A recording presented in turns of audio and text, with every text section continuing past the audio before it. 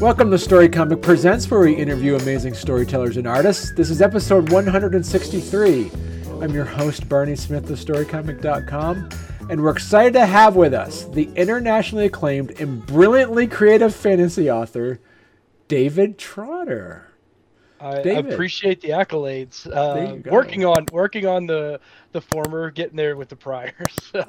That's true. I mean, you have sold books internationally. That's Absolutely. True. Yeah. Absolutely. I actually I met a lot of people from Denmark. Surprisingly, I got a couple, I guess, a little fan base over there. So that's awesome. It's been kind of fun. Met a lot of them, as I was saying earlier, like via TikTok. So got a small little group of people over in Denmark that it's been fun to meet with. So it's interesting. Before we get on our mutual connection, Robert Zangari introduced us, and he said, "Listen, you got to get David on the show. This guy is an amazing fantasy author.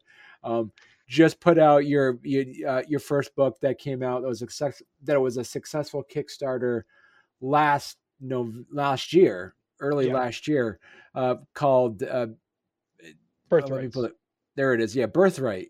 The Last Son of the Pharaoh Mage Saga, which is that. So I allowed you. A lot of people mess up the last word, so congratulations, well done. Oh, thank you. Okay, all right. Including my mother and my wife, who both are so sick of hearing about it, they could. Yeah. So no, yeah, it was actually I met Robert as I was saying before. Via my Kickstarter. He was one of my early pledgers. I think I'd have to look back and see, but he was like number 17 or 18. And we just started chatting after the books were out. It was actually kind of a little bit of an unfortunate event. Some mail was lost. I had about 57 books lost in the ether for about a month and a half, waiting to get them delivered. And so I was like communicating regularly, and Rob was one of the only people that replied back when I was posting updates. And then we just started talking, and when it finally delivered, I just never shut up, and we ended up he ended up introducing me to a few writing groups, and yeah, he's a pretty amazing author. I think he just finished his Kickstarter, which was super successful. Right. And right now, and we'll talk about it in a little bit, you actually now presently, as of this recording, you also have a Kickstarter that is past your goal, which is you're actually making an audio book edition release of the book that you released, Birthrights. That's there. So before we kind of jump in, or talk to us a bit about how you got into writing and how you came up with the idea of your book. So I'm a huge nerd at every aspect of the level. Maybe not the huge physically part, but I'm a huge nerd. I grew up on Tolkien. Grew up on a couple of the epics. My mom is actually a literary major. She teaches high school. And so she had me reading stories like the Epic of Gilgamesh, the Iliad and the Odyssey, lots of different stories from different countries and cultures. So I love diverse cultures and different background. So like a lot of like Egyptian literature, a lot of Chinese literature, a lot of Indian literature. I thought it was really cool to get kind of a good mix, but obviously Tolkien's going to be the big standout for me. I was really cool. I thought it was cool that I read The Lord of the Rings every year consecutively for about 12 or 13 years. Wow. And I ate it up. But then all of a sudden comics quit being the thing that only the weird kids did. I collected comics. I watched all the X-Men shows, the Justice League shows, the Batman shows, Spider-Man, as I was pointing out on your wall, big Spider-Man, 90s, 80s Spider-Man, the Ninja Turtles. And I while I love the world of fantasy, I always thought, it would be really cool because you get like the wizard, right? Or or a barbarian that's kind of tough and rumbly, but you don't see a lot of people with like superpowers. So for me, I started crafting this idea back in like 2018 of a character. Like, what would it be like to put a superhero in a fantasy setting? How would they handle it? Wow. That's kind of Okay. what like sparked all of it. And I worked on it, and it went through iteration and draft and iteration and draft and a lot of world building. And it was always kind of like a side hobby for me. It was a big stress relief. I do IT sales, and so that can Hmm. be kind of stressful. And and then one day for my birthday, uh, my wife had went to the different members of my family, and she was like, "Hey, my husband's writing a book. I think he's actually gonna make it. Like, I think he's going to get somewhere, but we have no money really. We had just had our, we just had our third son. And she put together enough money for me to get a professional editor to edit my work, which was huge for me. Right. When I got those documents back, it looked like somebody bled out on them with all the red ink. And I'm a little dyslexic, little ADHD, so I don't see like certain words like the. I'll write it like 3 or 4 times in a row because I don't see the word, Mm. and then I'll get some of my letters mixed up. And but at the end of the day, got it all edited back, and through and again, being in sales, I'm a big communicator, and I put out there that hey, I was writing a book, it was being edited, and I have no artistic ability. And one of my friends who is from college is a graphic designer. He's like, "Hey, I'm not really up this alley, but I got a friend of mine, Aaron Moschner, who you'll see on the bottom of my book as the artist and illustrator. He did all the work, and he just did an amazing job. He Wow. really brought the vision of the book to life, and that's kind of, and then the rest is history. Uh, I put it out to Kickstarter. We got it successfully funded, which allowed me to turn it into. I was thinking I was only going to get to do an ebook, but this turned it into both a hardback and a paperback, which is now available as you're looking right now on Right. Amazon. Right. So, how long? Talk to us again about like so. As you said, you kind of highlighted some of like the ideas of putting a superhero in a fantasy setting. Um, how long did it take you to with conceptualize an idea to actually then do the the writing of the book? So that's a really good question. So I toyed around with the idea. So my main characters, I have two. I have Aaliyah and Darius. And without getting into too much details, Darius is who you see the world through. He's your kind of like chaperone into the world that I crafted. Hmm. So Aaliyah, you're just kind of in it and you're riding along, and it's more fast paced and punchy because she's not new to the world. Darius is. So you're kind of learning. So Darius was my first creation. Um, I'm gonna get some flack here, so get ready. I have never watched Game of Thrones. I've never read Game of Thrones. It's one of the few fantasy epics. It's on my list. It's on my DVR, but I've never actually gotten into it. Don't ask me why. I don't know. I don't have a good answer. I just never got around to it. Everybody talked about it. Um, but so Darius's original name was Denarius, and one of my friends was like, "Hey, you probably shouldn't use that name." And I was like, "Why not?" And they're like, "Well, that's kind of like the most popular name of a character right now. You should probably change that." So, I mean, it went through revisions. It went through different revisions. But again, I said I started probably 2018.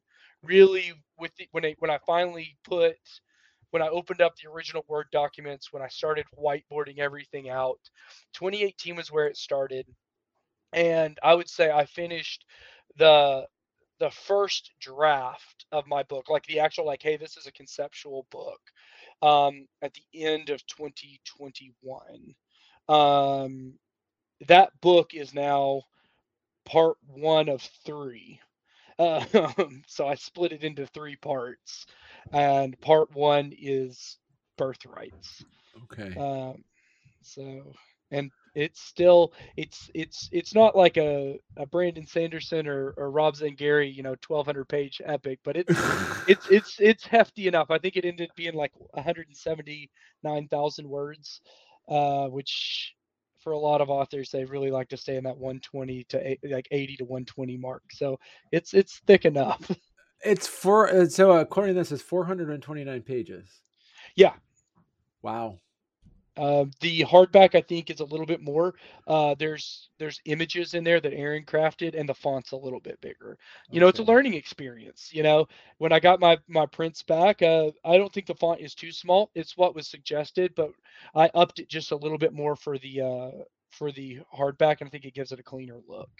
So I get my question to you is that is this going to be a part of a series? Absolutely. So, Okay. book two, I'm heavily engaged on. I've already written, obviously, one iteration, which was in what was going to be the first book, or Hmm. it was going to be a book, and now it's broken into a series. Okay. Um, I'm in the fourth draft of it. I hope to have it off to edits by November. That's my hope. Wow. Okay. Cool. Because I was curious because I did notice like in the listing on Amazon it says book one of one. So that was Well, so the way that works on Amazon, you can't really get to choose everything until you add another book. It'll say one of one, even if it's like a 3 or 5 or 12 part oh series. once It you put in says another what one it it'll say is. okay. Yeah, which is going to be really interesting. And I've tried to work around this. I'm writing novellas as well, that'll tell different parts of the story that aren't Right. critical, right? That aren't like critical to the main story, but it provides a lot of detail. So for your high fantasy nerds like me that really like to get into the nitty gritty of how things work, that those will be more for those people that really want to get in there and see how everything works, and learn about all those side characters and backstories. And those will count towards the number. I think I'll have 4, maybe 5 books in the main series, but I'm thinking by the end there will probably be anywhere between 7 to 9 books if you include the novellas. Okay.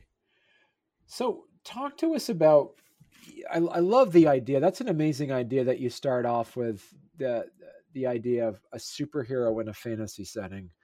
Uh, is it what is the fantasy setting like from the lens of a superhero? Is it kind of a Metropolis kind of feel where being a superhero is different? Is it like a Marvel where being a superhero can kind of be a burden?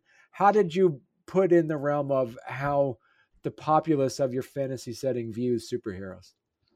That's a really good question, and bear with me as I try to give you the best answer possible. Uh, so first off, it's not medieval fantasy. So it's not Lord of the Rings esque. It is more steampunk Victorian era. Oh, cool. And it's kind of like entering that age of industrialism. Uh, there are trains, though Darius doesn't know what those are. I feel like I can speak pretty lightly on this because it's in the prologue, so it's not too much of a spoiler. But Right. Darius gets cursed and he wakes up a certain time later, and that's Mhm. why he doesn't understand what all's going on. Okay. So when he wakes up, or when he before he's cursed, what he is, a pharaoh mage, right, is not uncommon, right? Now there aren't very many of them, but I guess I would say they're well known, right? There's only one Superman, but everybody knows who Superman is, right? Right. Well, there are 12 of the pharaoh mage, and now there's not. Now there's him, right? Oh, wow. Uh, but when he wakes up, he's again he's seeing this world, and it's very Victorian-esque. The dress, the style, the populace, and the place that he's in, the cities that he's in. I kind of took a Greco-Roman mindset, but then I put like industrial, like, so lots of steel with like, so there's columns and arches, but there's also like steel frames and glass, Right. so this kind of this like hybrid mix. But the people, there's a religious organization that kind of has mind share over the population, and it's a very large population of people that live in a very controlled area, right? And so magic or abilities or powers are all fairy tales. They don't exist. The only people who do that are, I call them the blessed, are members of the ecclesiastical organization that are these priestesses that have this ability to do different things. So the people don't believe there are such thing as superpowers. That they just believe that their religion, they have people with these abilities. There's a lot more I don't want to get into, but they're being like sheltered, I guess I should say, as best as possible from the ideas of superheroes or like people with abilities. And Darius doesn't know that. He doesn't realize that. Hmm. And so he's like a ticking time bomb in a city that is very, from the outside looking in, it's like, oh, it's a very like open community. There's lots of people from different nations. It's very like they're very well educated. They're very well like understood. They know things, but on the inside they're really controlled. They're actually very kept under lock and key pretty tight. And there's a lot of political and socio-political agendas going on, and the word is escaping me. Um, where propaganda, a lot of Okay. propaganda, So he's trying to figure himself out in this world that magic doesn't exist. It's a fairy tale. And he's like, well, then what am I? Because I'm walking around, and his ability's cool. He can bind sunlight to his blood, which kind of supercharges him. Oh wow. And so when he's doing that, he becomes super fast, super strong. He can heal really fast, but it comes at a cost. The longer he holds on, I looked up a lot of uh, side effects of different drugs, and so he goes into a form of euphoria and ecstasy. He loses touch with reality, and the sun cooks him from the inside out. So he has to let go, or else he can burn up. Wow. Okay. So when you let me ask you about the world building part of Yeah, this. that's my Did favorite. you So fire away.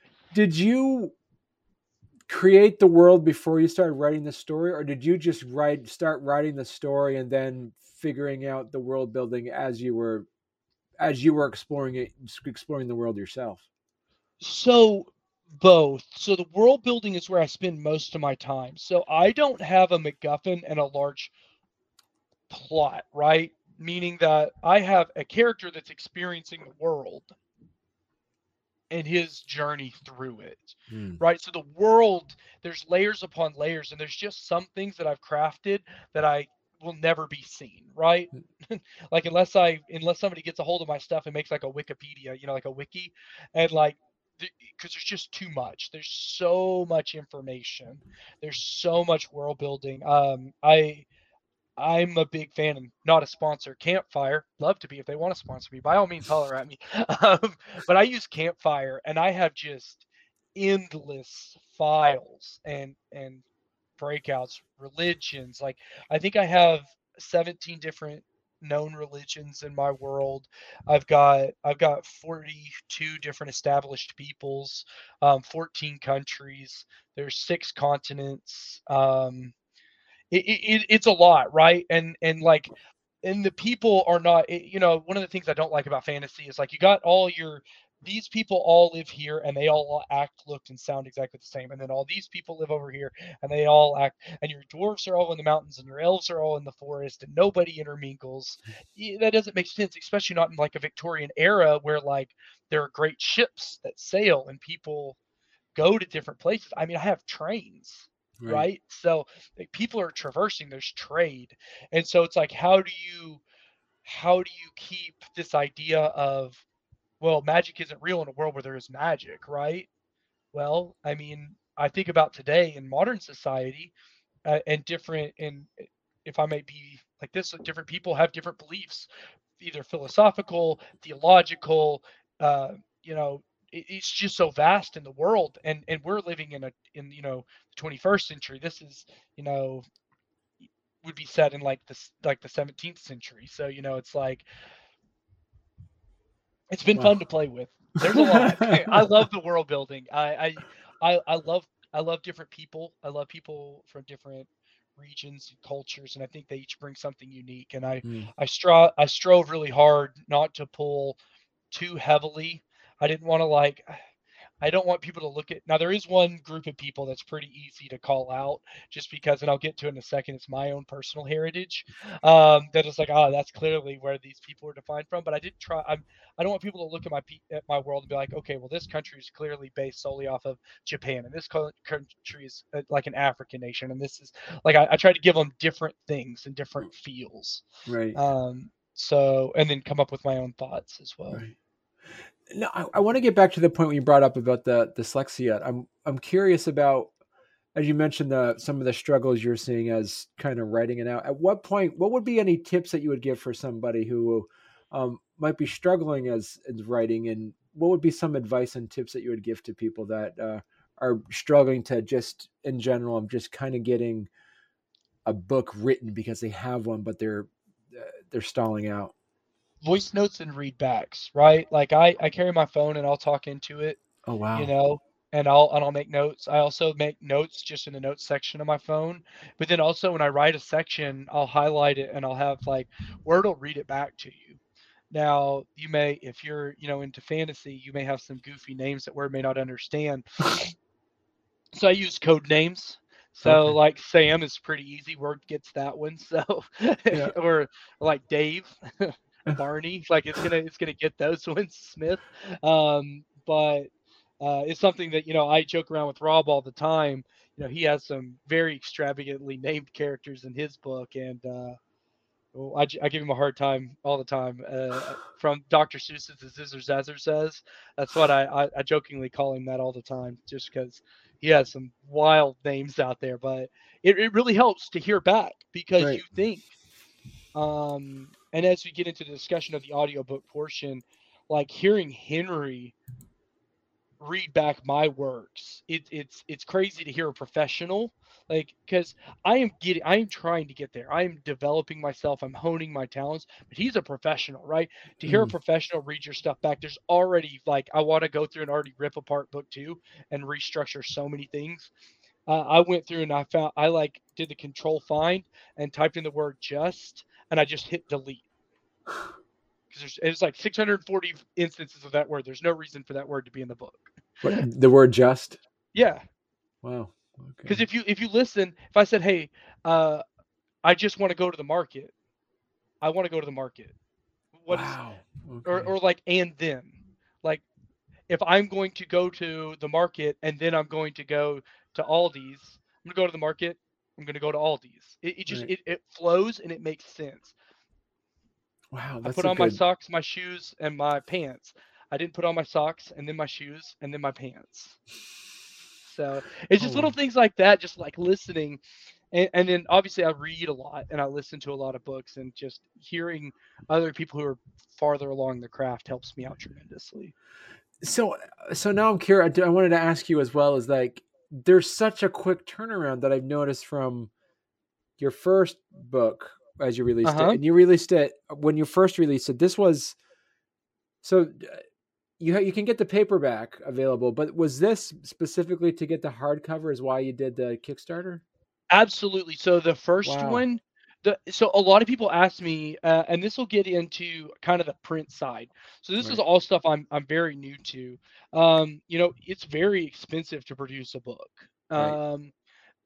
And whenever you sell a book online, you just don't make any money off of it, right? Like, Right. the reason authors want to sell a million copies is not so they can make $40 million off of a million copies. They You sell a million copies, you're going to make $1,003. It's just there's not a lot of margin, especially in hardcover copies when you're Right. selling via Amazon, because one, Amazon doesn't make the kind of covers that I use. So I upload everything into Ingram Spark. Right. And then Ingram Spark sells it to Amazon, and I make the difference in, not only does Ingram Spark take their cut, Amazon takes their cut, and I make the difference. Right. And so it's very, very slim margin. So the book, it was selling, I think, for $49.99, and if somebody bought one online, I made $3.22. So and everybody's like, hey, why is your book price so high? It's like I can only set, there's only so much room to go. And so what Right. the Kickstarter allowed me to do was cut out Amazon, order direct from Ingram Spark. So I was buying it from myself. Right. So and then selling it to people so that way I could recover costs to be able to pay to do the audiobook. Right. Oh, okay. Wow.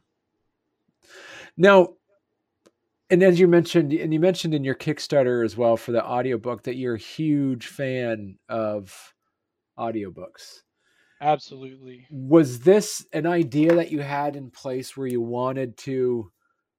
Did you know did you know as you were writing Birthright that you wanted this to be an audiobook as you were writing it? I dreamed it. I never thought I would get there, right? Like, I never thought that it would become an actual book. To be honest, it was a stress relief for me.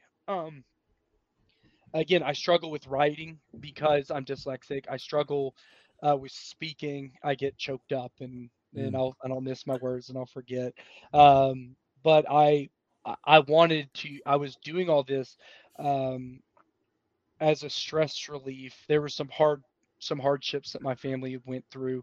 mm, Um, if you'll indulge me, it's a little sad, but in 2020, my wife and I were expecting triplets and we lost them, and that put me in like a really dark place and really writing this story. And a lot of the instances that Darius and Aaliyah go through, a lot of the pains and the emotions that they feel were my escapism, right? It was my mm, ability to write through the pains and the hardships that we experienced. It wasn't actually until I had finished the book and I was sitting down and I was talking to my oldest brother who was born with degenerative eyesight. He's 100% blind now. That he was like, "I'd love to read your book, but I can't." You know, mm, and I was like, right. "Oh, I know." He was like, "Have you ever thought about doing an audiobook?" And I was like, "I would love to, but I just."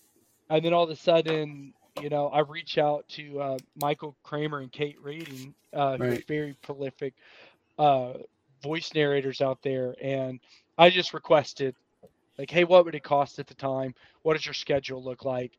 And they were like, "Hey, we actually got a lot of projects going on, but would you be open to a suggestion?"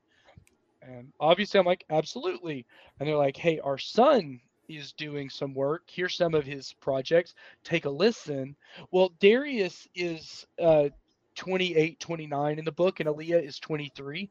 Mm, Michael Kramer is the father of Henry Kramer, and Henry Kramer is my age. So Henry coming in breathes a younger life into the book, and he's just so talented. wow. And he just took on the project and just ran with it, and Right. it was a dream come true. Hearing him when he sent the prologue out, which if you listen to my Kickstarter after my short little Ferris Bueller skit, I put my the prologue out there so you can listen to it, and just his voice just is amazing. It has such great vibrato, such depth. The characters he does so well. He just brings it all to life in such a way that was just beyond my dreams. I never expected to be there. Wow. I never expected to be here. I didn't expect any. Had you asked me this time last year if any of this was going to happen, I'd be like, absolutely not. Like, this is no way this is going to be here. Right. I never thought I'd have a book that had sold over 500 copies to like 17 different countries. I never would have thought I would have been working with the people that I'm working with. It just kind of, I still sit back sometimes and I'm just kind of like, wow, Yeah. how did this happen? So let's talk about your Kickstarter. Let's Yeah. So as I say, congratulations. Not only did you get, that you're there, you got you're already backed. You got 47 backers. You also get the project we love, which is amazing. Um, That was a huge win for yeah, us. Actually, I was at 27 backers whenever we hit funding. We got Project We Love. And I say we because Robert did help a lot with this. And right after we got that, I jumped up 12. Like wow. 12 additional backers came in. It was great. And and one thing I really want to point out on here is my original one. I know we were looking at it. It was at a little bit more from a funding perspective, but it was a lot higher value items going out. Right. And you can see I've already surpassed the backers, and I've still got 11 days left, and people are funneling in. I think I added a new one today, two yesterday. Um, it just seems every day we're adding two, three at a time, and it's been a journey. Exactly, because the point of it, you had 39 backers on your first Kickstarter, and your second Kickstarter, this one now you have 47 backers.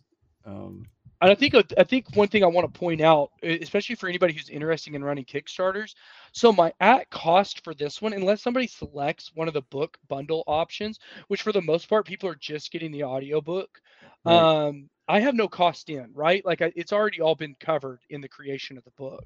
Whereas my other one, for every single person of that $2,900 I raised, I only profited like $300. Wow. All of Yep. that went back into the production of the book and the paying of the cover design. So where this one, it's like, hey, it may be a little bit less financially. It's going to have a lot more financial impact in a positive way for me personally. Right. And so, yeah, so what you have here is that you get your, for a pledge of $10, someone's going to be able to get the book, Yeah. some digital artwork. So it's interesting. These are new readers then. These are Yeah. new So for the read. most part, almost everybody on this Kickstarter, I think I brought over 6 from my former. Wow. Almost every single person on here is a new Kickstarter. And what's even more crazy to me, of my original Kickstarter, I think there were 39. 32 of them I knew personally. Like they were either a friend or a friend of a friend. Like there was like a 2-level connection. Of Right. this one, besides like 6 or 7, I think all of them are people I've never met before, people I don't know. They Wow. found me via either Project We Love, TikTok, social marketing, or like referrals. Right. And so, and yeah, so you look, and then you have at the $20 level, you get the ebook, and then you get the audiobook, Correct. which is fantastic, because if you think about it, if you look at it from this perspective, you're buying, your people are going to be getting a brand new audiobook for $10 because you add on the $10 for the digital Absolutely. book.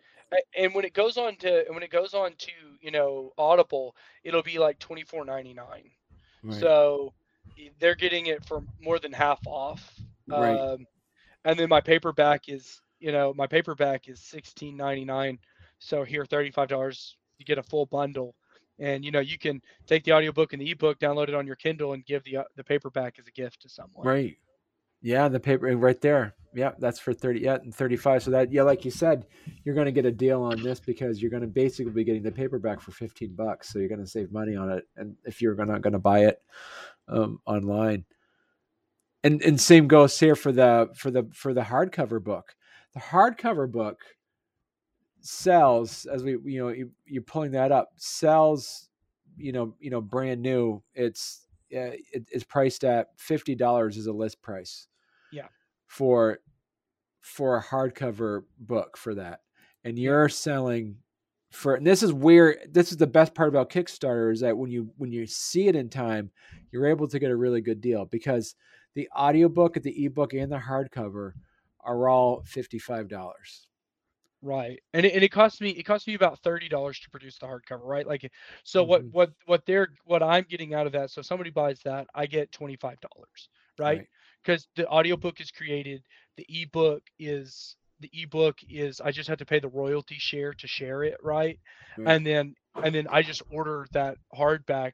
And this was never for me to get rich, right? This is an experience for me, and I want people to read it and to learn and get to be a part of it. And it's been great because, I was just somebody messaged me last night on Facebook who had got the book during my last Kickstarter, and they just were blowing me up with questions, mainly when my next book is coming out. And I'm trying, I'm trying really hard to get it out. Like I said, I'm hoping to get edits out in November. It'd be awesome if I could get it sooner so I could have a Christmas release, but we'll see. Right. And then you, and yeah, and we missed it. We missed your early birds, because this would have been a fantastic deal if I, looking at the hardcover, the early bird pledge, $44 for the hardcover, ebook, and audio. Yeah, I Man, that actually would have been got several on that. I got 6, I think. you got 6 on that one. Those are some smart people that picked that up right away. Yeah, I think what else is crazy, I actually have probably 2 or 3 people who have gone in and just pledged, no ask, just like, hey, they're like, hey, I've loved your work, keep it up, be Right. successful, which has been cool.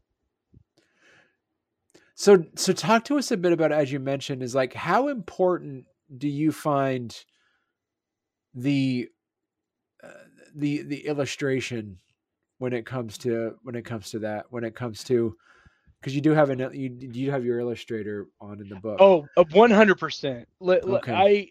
I cannot. I- You go into a bookstore, right? The first thing you're going to see is covers, right? Covers and spines. It's Mm. got to catch the eye, right? It's got to get there. Um, and that's been, and I would say Aaron, he was able to. If you look at like the bear claw here, right? If you look at like the bear claw cover, that's and this is actually the first rendition, so this isn't even like the final product. So be thankful you got something better than this. These are all of the little errors that I Huh? corrected. But if you look at this bear claw, there's so much that goes into it, so much in the book, and it's layers, right? Like when you look at it, you're like, oh, that's a cool cover, that stands out, that's a little bit different. But when then you get the chance to actually read the story and you go back, you're like, oh, now I understand this. Oh, I see that. This is cool because there's so much more. And then the color palettes, how it fades from that really nice blue into that rust into that fiery red, really Mm. bespeaks something that is like, hey, this isn't medieval. This is more that Renaissance uh, esque look of a book. And oh, he just did an amazing job. Right. Uh, and when people open it up, so if you buy, so this isn't in the paperback, but in the hardcover, there are full page illustrations, and they're Wow. each unique. So what he did is I said, hey, here are some scenes or thoughts, right, from the book. Do with them as you please, right?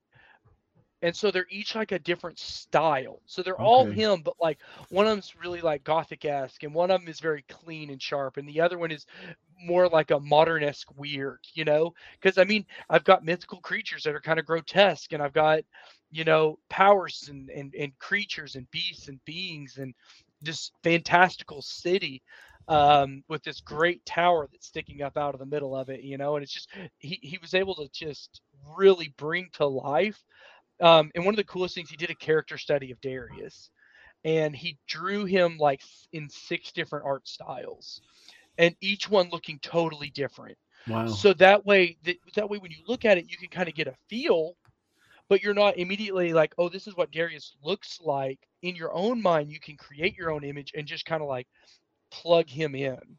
He actually did one where it's like he drew the whole body, hair, clothing, his staff, all of it together, but he left the face blank. Like he took like a pencil blur and like blurred the face, so that way you can just like input your own idea of Hmm. how you want this person to be. And that's the thing that artists can do that I can't, right? They get to tell a whole nother layer of the story, which And is so, why it thrills me that you're an artist because I'm just horrible at it.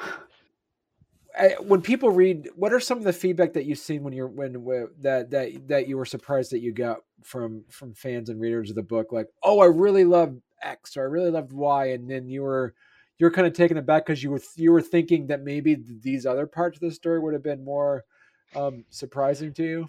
So again, I so Aaliyah stole the show for a lot of people, Okay. and she's not a secondary character. Don't get me wrong, but like when you craft a world to be seen through Darius's eyes, I spent so much time and attention. Again, I love world building, and you just see the world through Darius, and you get to absorb it through Darius. But from Aaliyah, you're just riding along, and you're just thrown into the middle of this city, right? Um, there's a massive wealth disparity in my city. There's class systems, and she's at the bottom, right? Mm. And I wrote this before the dreaded plague that hit us. There was something called the white fever, a big plague that broke out that spread through the city, and when you got it, you knew you got it because your hair would turn white and begin to fall out, but it would turn really white. So Mm. all the uppers, that's what they call the upper class, they wear these big powdered wigs that are dyed these fancy colors, so you can't tell whose hair changed or not. Well, Aaliyah, she had gotten it. She actually lost her family to it. That's why she's very jaded towards the uppers. And so she leaves her hair short and white. You know, she just is like she's so on the nose. She's vengeful. She's spiteful. She's a really small person, but she's really big. Mm. And people just eat her up. There's a scene where she's accosted by a couple of individuals, and she's in a very precarious position. And it it's about to take a turn for about as worse as you could imagine, just without getting there. And she proceeds to fight her way out of that situation in a very unique way.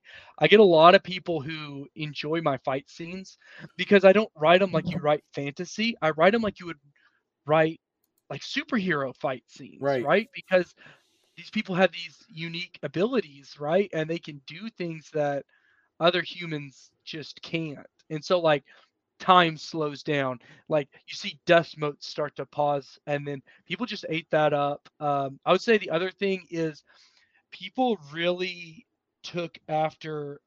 There's a character called Rannon, and he was supposed to be just a secondary character, but again, because I write a character-driven story, he just kind of came off the pages, and people just love him. He's just this kind, lovable priest. He's a big old hardy man with big mustaches, and he loves people, he loves life, and he's really just dedicated to trying to help the city become better. He runs what's called a bread house, which is pretty much a house for the poor, and he provides meals and shelter for people who need help. Wow. And people have just been like, "Hey, I loved him."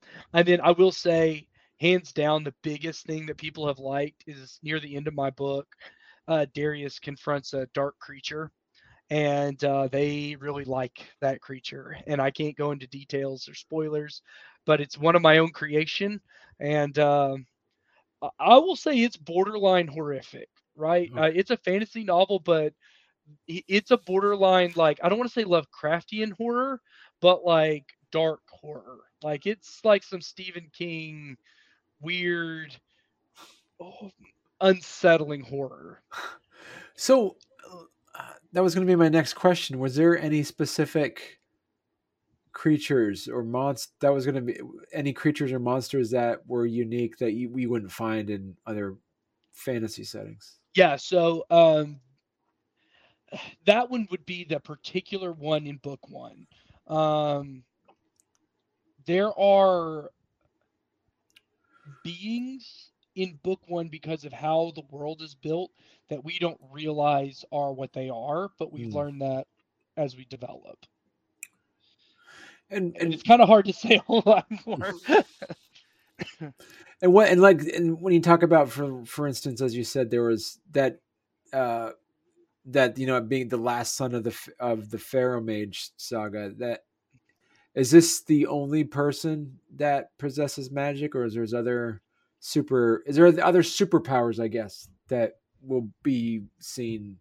Yes. Yeah, in short answer, yes.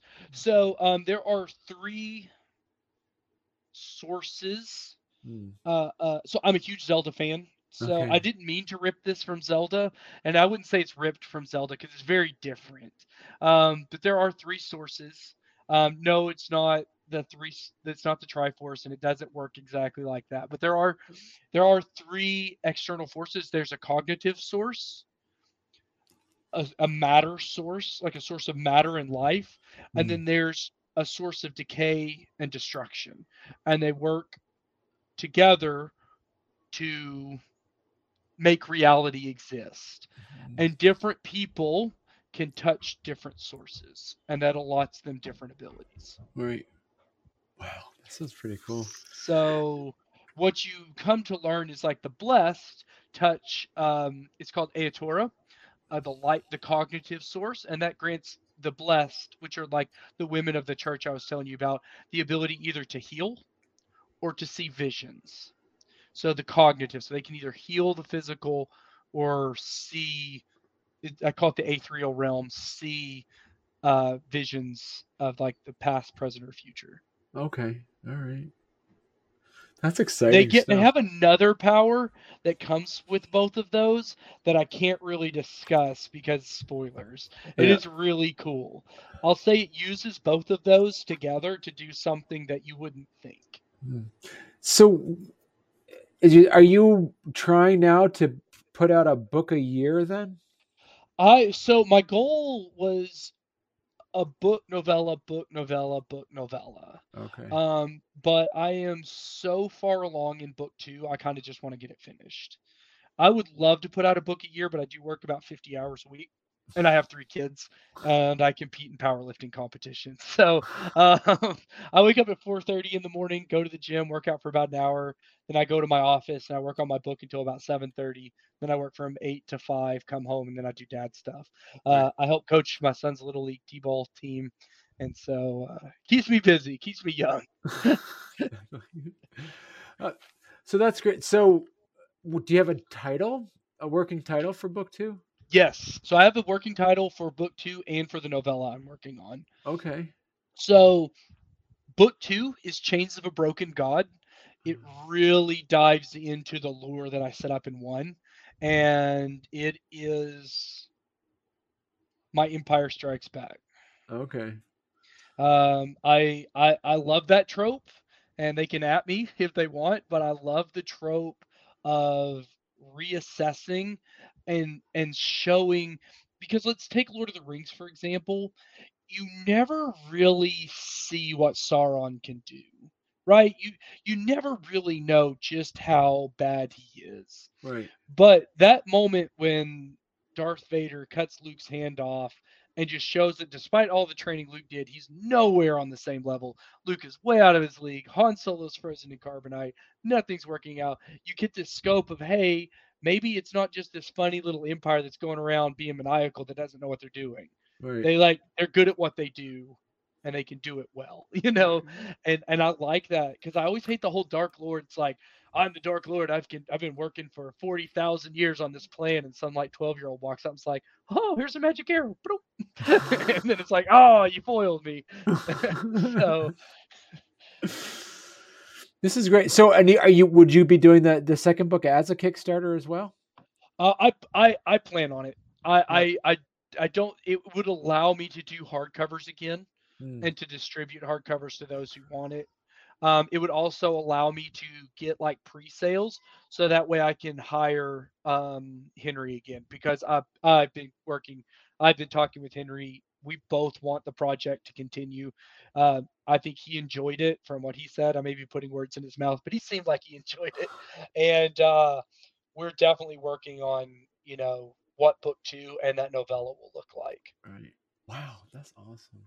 Well, listen, David, you got to come. You got to come back on the show when Oh, when you're ready to absolutely. talk about your second book. Oh, I'd be more than happy to, and I appreciate the time. It's been fantastic getting to sit down and talk. Yeah. And so, if people want to learn more about your book and find you, what's the best place that they can go? So you can find me there. There's a multitude of different places. Facebook, David Andrew Trotter. Instagram, that's me, 16 DATZ, David Andrew Trotter. It kind of works that. That's me 16. I'm also on TikTok. I like to make silly videos here and there, but you can find me there on David A Trotter 92, Okay. where I goof around and make fun of myself and talk about the weird side of authoring that nobody likes to talk about. I like to, talk about the random things like hand cramps when you're trying to type, or, Right. when your brain just turns to dust in the middle of a project. That's awesome. All right. Well, thank you very much, David. And like I said, I look forward to having you come back on in a few months. Awesome. Well, hey, I look forward to it as well. You have a fantastic rest of your day. Thank you for having me.